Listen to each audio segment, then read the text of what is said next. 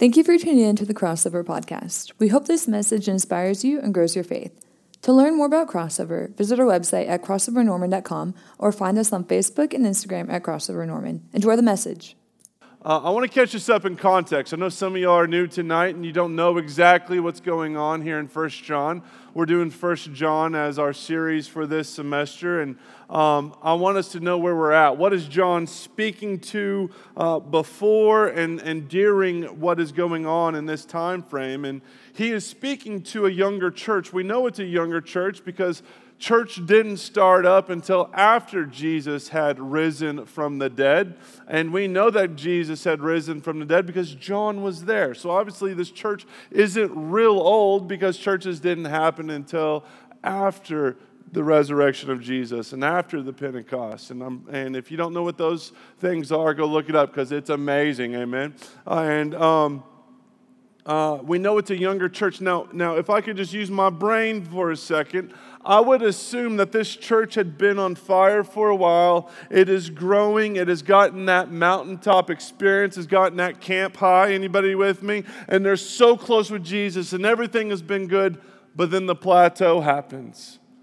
And when that plateau happens, and that's when you really have to start really disciplining yourself and being with Jesus. I think at that moment is when the devil and his demons come in and start using these false teachers and prophets, just being able to drop these little nuggets of things in the minds of these believers. Do I know exactly what they said? No, but I do know this, is that whatever they said made them, these believers, create this us and them mentality. An us and them mentality. You know, I think that the devil knows that it is very hard to implode a church, to implode a family, to implode a country from the outside in. But I think he's very smart to know that he can probably, if he can just get a drop inside of something, he can implode it from the inside out. And what John is trying to do is he's trying to build this common ground, saying, listen, Christians, listen, believers, listen, little children is what he calls them. We got to find some common ground here. The Lord loves you. He has died for you. He has saved you. And because of that, we should be followers of Jesus as we learn. In the first parts of John, we need to learn how to walk this way and talk this way. And maybe there's some things that we need to remove. And if you evaluate your life and whatever doesn't matter, not in the light of Jesus, remove it so you're not encapsulated by this sin anymore. We got to get back to level ground. We got to get on common ground so we can start having some hard conversations that can do one thing, and that can grow our intimacy and closeness with God. Last week we saw for you to grow your intimacy and your closeness with God, your walk needed to match your talk. And what John was saying is, for your walk to match your talk, you need to be able to make the Bible a non-negotiable in your life. And if the Bible is a non-negotiable in your life, then when that happens, you start living for what the Bible says. If it says to do this, you do it. If it says that you are loved, you need to know that you're loved. If it says that He has died for you, you know that He has died for you. If He has these promises for you, you know the promises for you. But when you start living the Word and the commandments of the Word, you start being desensitized to sin. And yes, that sin that had been happening in your life, that you have been in for a while, you might have been desensitized to it. The yuck smell might have gone away. But if you start living by the Word, it exposes what this sin is in your life, and you know that you need to separate yourself from that. But you got to be able to live by the Word of God and do the commandments of God. Now, when I first read this back, years ago, I remember thinking, well, what are the commandments that I'm supposed to live?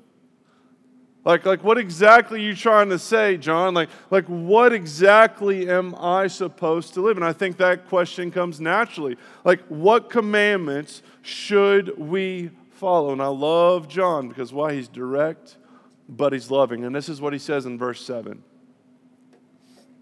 Beloved, I'm writing to you no new commandment, but an old commandment that you have had from the beginning. The old commandment is the word that you have heard.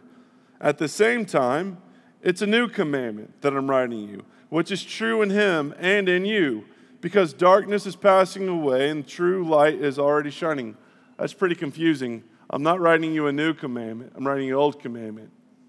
But at the same time, I'm writing you a new commandment. Okay, John, you're getting a little confusing there from my ADD brain. Anybody with me? All right. Verse 9, whoever says that he is in the light and hates his brother still is in darkness. Whoever loves his brother abides in the light, and in him there is no cause for stumbling. But whoever hates his brother is in the darkness and walks in the darkness and does not know where he is going because the darkness has blinded him. Let me kind of summarize that first couple sentences for you. What John is saying is, I'm not writing you a new commandment because we've already heard this commandment from the beginning. We already know that we are supposed to love God, but we're also supposed to love others. The Old Testament has told us that. But this is also a new commandment because there's a different shift. It's because now we have someone who has given us an example of what that looks like, and his name is Jesus. He set the example of what it looks like to walk in the pure light of God and to be able to come down and love people. He came to love. He came to serve. He came to be sacrificed for one reason and one reason alone, so that the world could be saved. He had one mission, one declaration, one priority. He didn't come to condemn the world. He came to what? Save the world. And that's what John is saying. He's saying that Jesus was this example of how we are supposed to live. Now imagine this. John is saying, hey, this thing is about to implode, and this thing is about to really have a mess of a church here, and all these false prophets and false sayings and all this. And the thing that he says that you need to focus on, when he says that this is the commandment that you are supposed to follow, is to love. To love your brothers and your sisters in Christ, and to what? To not hate them. He knew if there was hate in someone's life, love did not abound. And where there's hate in someone's life, that part of their life there is not Christ. And I think for tonight, I'm preaching on hate tonight. Everybody excited about that? And I think for tonight, I think we need to understand something. We need to understand that there's a lot of power in hate. And it's not good power. There's a lot of power in hate, and there's a lot of ways that hate can actually be so bad for us believers. And I don't think we understand that. I don't think we understand how much we need to run from hate, and we need to run towards love. So maybe tonight, let's focus on what this scripture says about hate and how we can learn from it and how we can run towards love. So if we look at the scripture, I think that there are three things that it does to a believer. If we can look at this scripture, I think there's three things that hate does for a believer. First, we see in verse 9, it says, whoever says that he is in the light and hates his brother is still in darkness. I think, number one, hate exposes your heart's bend. Hate exposes your heart's bend. I have really been praying about, God, how do I contextualize what is going on in John's life, in John's church? How do I apply what is going on in there, what is being said in there, what is going on in their life? How do I bring that to a bunch of 18 to 22-year-olds? Or 23 if you're taking extra victory, amen? All right. And I was like, well, I'll just make it all future tense. Like, hey, when you are grown up and maybe you're out of your mom's basement playing Xbox all day, right? You got a real job. Hello. All right. Maybe you're wifed up by this time or your husband up at this time. Okay, ladies. All right. You're like, please, Lord Jesus, bring me someone. I was like, maybe I'll just keep it future tense.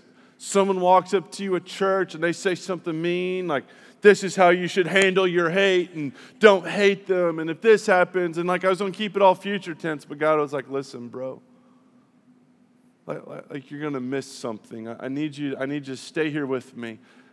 And I was like, Lord, like how do I make this hit? And He's like, stay with me. I was like, do I need to skip to the next chapter? He's like, no, Brent, stay right here. Listen, dig a little deeper, pray a little more. And then finally the Lord showed me something.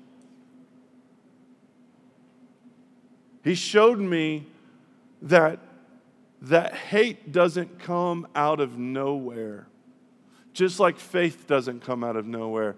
Faith, we hope, starts as small as a mustard seed and then can grow as big as a mountain. And I think we need to understand this, that hate starts as small as that, and it can also grow as a mountain. Hate for us, if I can just be honest with you, hate might be something that we haven't cut away from our life just yet. We just don't know it. It might be so small, so minute, that it might not have evolved into hate just yet, but we need to know that it might be something that we have not taken care of yet. And God said, hey, listen, Brent, there's something, you're starting to churn on something here. You're starting to see what I'm trying to say, is that maybe if these students knew how much easier it would be to remove that thing now than when it evolves into a size of a mountain when they're 35. I can't tell you how hard and how many hard conversations I have been a part of and how many counseling sessions I have been a part of because of someone who is trying to remove hate in their heart, remove hate in their character, remove hate in how they treated people, because it became a mountain. And God is like, hey, listen, why don't you teach these young students that, hey, why don't we notify this right now so we can remove it right now? And then He gave me this avenue, and I felt such peace about it. And it's like God opened the door to this, and at that moment, I was like, that's it.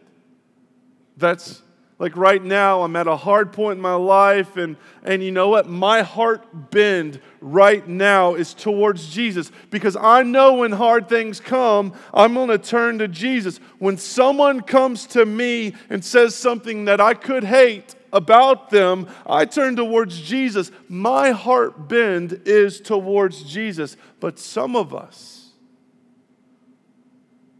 our heart bend isn't that way. And what God wanted me to maybe show y'all, and I hope that we can grasp this, is I think we need to understand what is the climate at which we operate. And if someone can understand maybe the climate at which they operate now, they can understand that climate at which you operate, whether you're going to bend towards God or bend towards something else. Maybe if we can understand that now, we can know whether that's going to produce a person that's going to love or if that's going to produce a person that is going to hate. Some of you right now, you're like, well, I don't hate anyone. And I get it. But what about the climate at which you operate right now? Will it allow you to grow to love or grow to hate? And this is where God wanted me to take this. I was like, well, Lord, what's the framework at this where they're operating at? He goes, ask them this question. Does your heart bend towards you being a victim or having a victor over your circumstances right now? Because this covers both those who have hate right now or those who know that they're going to have hate later, if that's the climate that they're in. The climate at which you operate right now either bends towards you being a victim or having a victor over your circumstances. So something happens, someone says something. Are you always going to play this victim card? And I've seen this happen so many times. I love what the Gospel Coalition posted, and this is what it said. If you have a victim mentality, you will see your entire life through perspective that things constantly happen to you. Victimization is thus a combination of seeing most things in life as negative, beyond your control, and as something you should be given sympathy for, experiencing as you deserve something better. At its heart, a victim mentality is actually a way to avoid taking any responsibility for yourself or your life. By believing you have no power, then you don't have to take any action. So when you claim this victim mentality, you claim that bad things keep on happening to you, and then it gives you this lens in this world of negativity, and you become powerless, and you just can't do anything. You don't choose to love because you are in this victim mentality. Now, my question to you is every time someone says something, you play the victim card. Every time something gets hard or stressful, it's a victim mentality. Every time that maybe you try to have a direct conversation with somebody, it is always this victim mentality. Do you think in that area, in that climate, do you think that you are going to prosper the rest of your life and grow more in love? Or do you think that's going to produce some hate? Because you cannot grow if you are surrounding your mind and thoughts in that negativity. And if you fall victim in this victim mentality, then this is what happens. You will always be a victim. And you can't love people if you are always a victim, because you're always going to think that everybody else is out to get you, or you don't trust them, or maybe they hate you, or everyone is untrustworthy. Everyone doesn't believe what you believe. And what happens is, instead of developing a life that's supposed to love others and care for others' needs and serve them and be the hands and feet of Jesus, what you start doing is you start reclusing and you start becoming isolated, and then you only care about your cares, your wants, and your desires, and you are not serving and loving and being the person that God wants you to be. And here's where John is saying this is bad.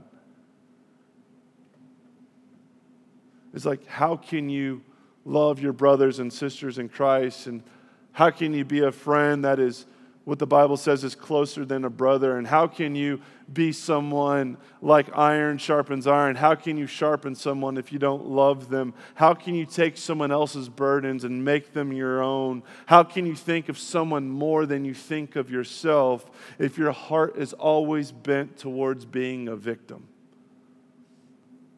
I promise you on this, I have seen more hate come from someone who is a victim than anything else.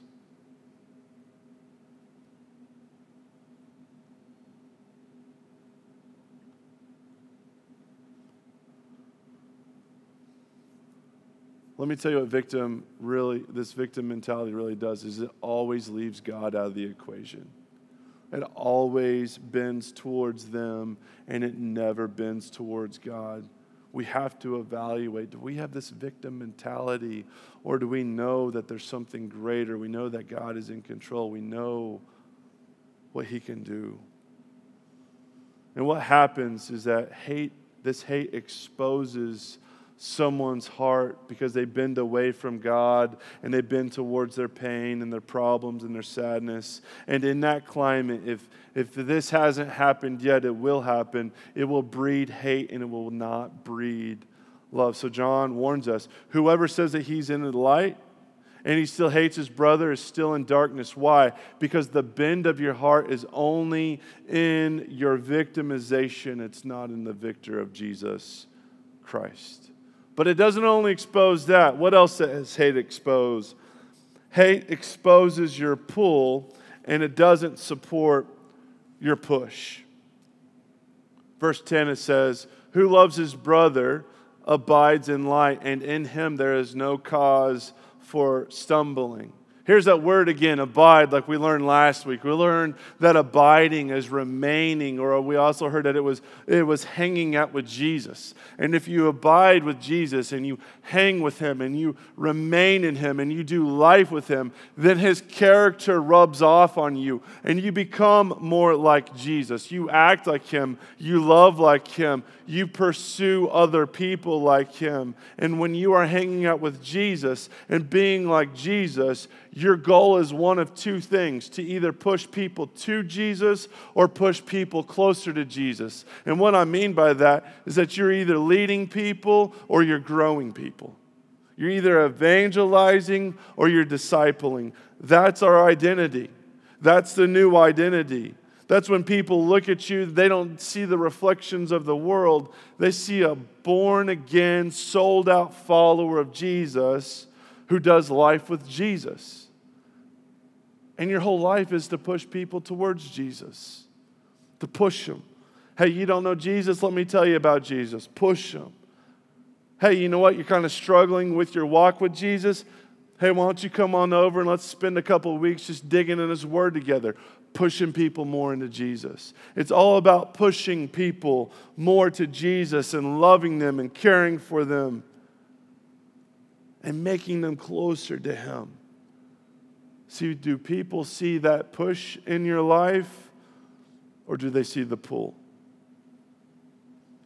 Your life isn't, if it's not pushing people towards Jesus, sadly, it's probably pulling people away. And for some of us, it might just be a direct hate towards someone who has done something wrong to you right now, and you are making a choice to not show that person the love of Jesus in your life. You're not answering the texts. You're not answering the phone calls. You're not opening the door for them. And you are turning your back on what God wants you to do, and you are choosing to hate them. And we forget so passionately those passages in the Bible about loving your enemies or praying for your enemies or forgiving someone 77 times, 7 times. And we even forget about when we were sinners, Christ died for us. And instead of showing them that love of Christ, we are showing them our hate. And we're pulling that person away from Jesus. And we're also pulling other people who are watching us, how we handle this hate, pulling them away from Jesus. And we are pulling and we're not pushing. And if we look closely here, what does it say? It's only those who abide in Christ that love their brother. And it's only those who abide in Christ that are not stumbling blocks for others. And this is where it gets real. The only way for you to be able to love right is for you to be able to understand how much you are loved. And the only way, students, the only way for you to be able to know how much you are loved and to understand how much you're loved is for you to abide in Christ. You have to spend time with Christ in order to know how much you love. And the only way for you to love people the right way is to know how much you are loved by Christ and how he works in you is how you are going to work through other people and love them the way that Jesus loves them.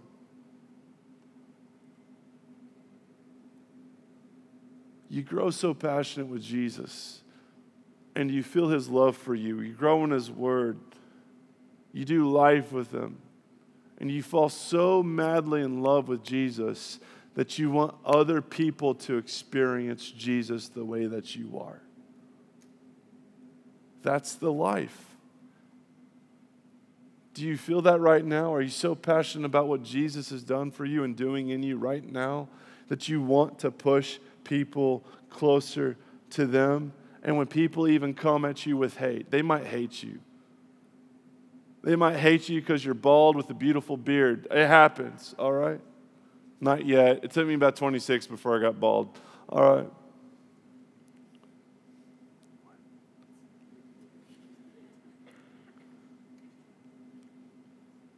But when someone comes at you with hate, guess what?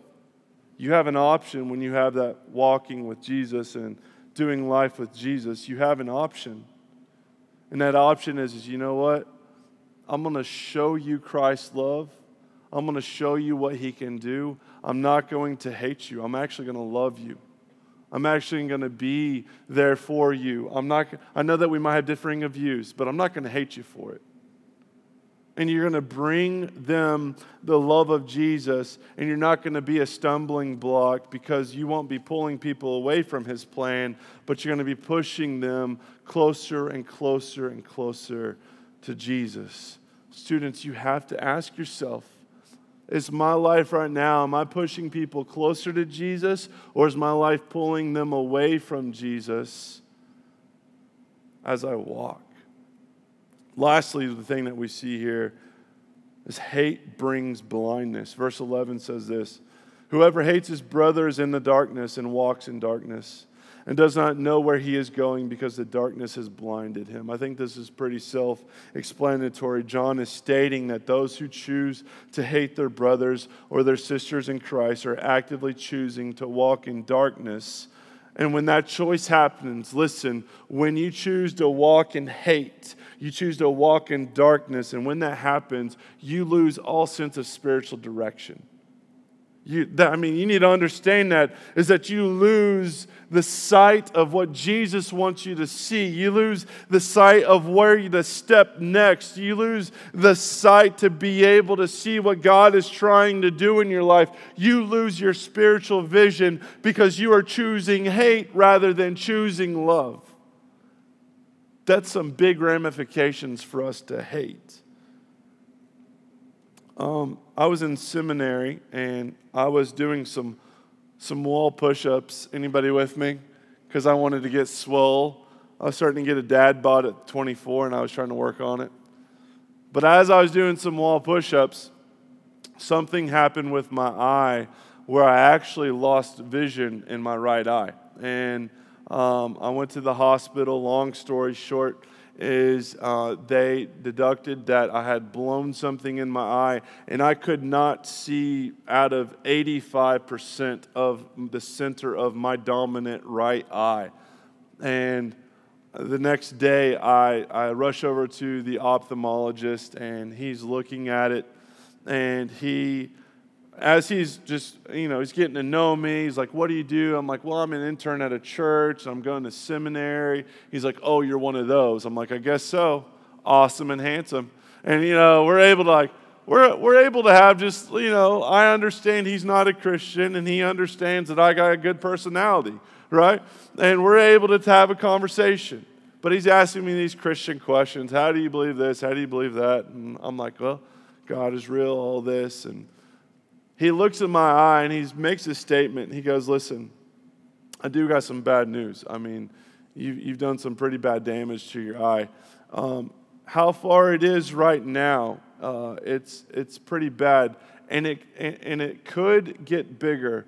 I can put a needle in your eye right now and shoot this type of medicine that will actually stop the bleeding right now. But you need to know that it will blind you the size of the needle. And the size of the needle looks to be about the same size as the tear right now. Or you can leave it alone and we'll see if maybe it'll close up by itself and maybe shrink up just a little bit. You'll still have some blinding in that eye, but it may not be as big, or it won't stop bleeding and it will continue to grow. I was like, So either be partially blind or have the possibility of being fully blind in my right eye. I was like, well, stick that 4-inch needle in my eyeball, right? Yes, I lay down. They do all their contraptions all over me. And no lie, that dude's got this big of a needle. And right? I was just like, all right, this is my new life. This is what I got to deal with. And no lie, he is coming down towards my eye with that needle. And he pulls back. You ready for this? He pulls back and he says, how much do you believe in your God? I said, I believe in him a lot. I believe in him with my life. He says, do you believe in him for your vision? I said, I got like the goosies. I was like, heck yeah, I do. He goes, let's see if God will stop this bleed. I go, deal. Just right eye, no big deal, right? He goes, I'll see you in 2 days. I go, yes, sir. So I go home with my best buddy Hobbs, and we prayed for 2 days. No lie, it was probably a couple hours that we prayed, and I walk in that second day, and I come in, and I sit down. He remembers me, and he's like, hey, Christian. I'm like, hey, non-Christian. And he gets his little scope, and he's looking in my eye, and he looks at my other eye, and then he looks back at this eye, and he goes, which eye was this again? I'm smiling. And he looks back at my right eye, and he pushes away. Like he's on his little roller chair, and he pushes away. And I look at him, I said, my God is real. And no lie, he goes, this can't be. This can't be. And I go, I told you, God is real. He goes, not only did he stop the bleed, but I go, I know, he gave me back my vision. He healed me. He goes, it's better than perfect. And I said, I know, because my God is real. And at that moment, that doctor said, I have to believe that there's a God. And I said, praise be to Jesus. One of the best moments of my life. Now, students, listen, some of us right now, I know that you are going through hell with somebody right now. Maybe some of you right now, there is so much hate in your heart towards somebody else. Tempers have been raging, hate has been brewing, and you know that it has spiritually depleted you. You know it. Maybe some of this in this room, when I talked about victim mentality and something's always happening and I don't trust anybody, and I can see that, Brent. I can see how that I'm secluding myself from people and I'm not trusting them, and I know that it's going to be an us and them mentality, and I can see how that negativity is going to turn to hate, and it's going to make me not love people the way that I'm supposed to love people. Let me tell you something, students. If you choose hate, it's going to be like grabbing that 4-inch needle and making yourself blind. You are choosing to be blind to what God can do in and through the rest of your life. But if you choose Jesus, and you don't choose hate, you're saying, I don't know how this will end, Lord. I don't know, but I know that I want to continue my closeness with you, and I know that I want to grow in you. I am not going to choose hate. I am not going to choose that in my life. I'm going to choose that you are in control. You are Lord. I am not, and I'm going to serve, and I'm going to love, and I'm going to be the person that you want me to be, because I want to see what you can do with the rest of my life. Students, you choose hate, you choose to be blind. But if you trust Jesus and you love the person who has wronged you, who maybe even you have hated, you will see God use this for His glory. Maybe you take the victim mentality away and you toss it out the window and say, I'm tired of being blind, and I'm ready to see you move in me in ways that I've never seen before. That is at the moment when you choose to love your brother.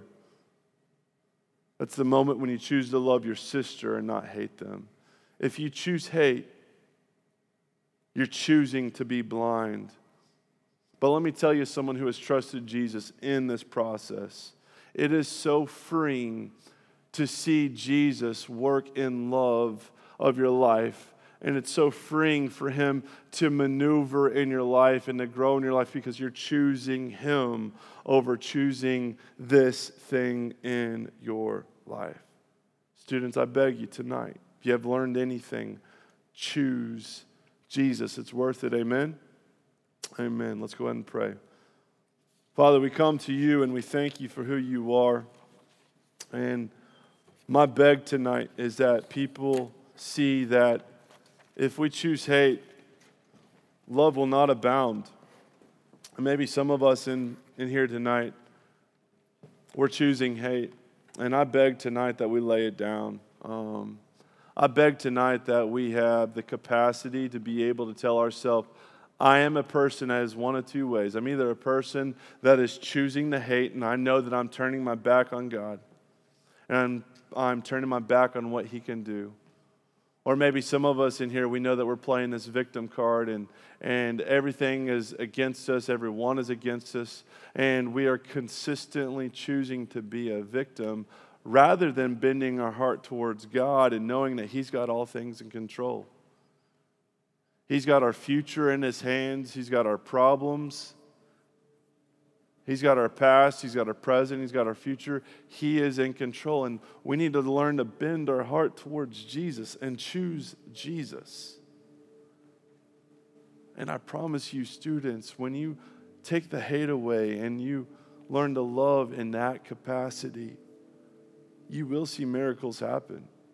You will see that Jesus can maybe reconcile that relationship, or God can lead that other person maybe even to Jesus, or God can lead that other person closer to Jesus. And the people around us can not just see our hate, but they can see His love in and through you. And they're like, man, you should just hate this person, but you love them. And let me tell you why I love them. I love Him because, man, Jesus loves me. He's died for me. He has done the world for me. And He's asked me not to hate people. He's asked me to love people. And that's why I love people the way that I do. What a testimony. Students, let us have that testimony. Maybe some of us in here tonight, we've never even thought about this, and we want a relationship with Jesus like that, where we can abide in Him and grow in Him and learn His Word and have a forever eternity with Him. And my beg for you tonight is to do exactly what that last song says. Believe that He died for you, that He rose again on the third day for you. And if you just say it, you believe it, and you confess it, and you walk it, then you will be saved.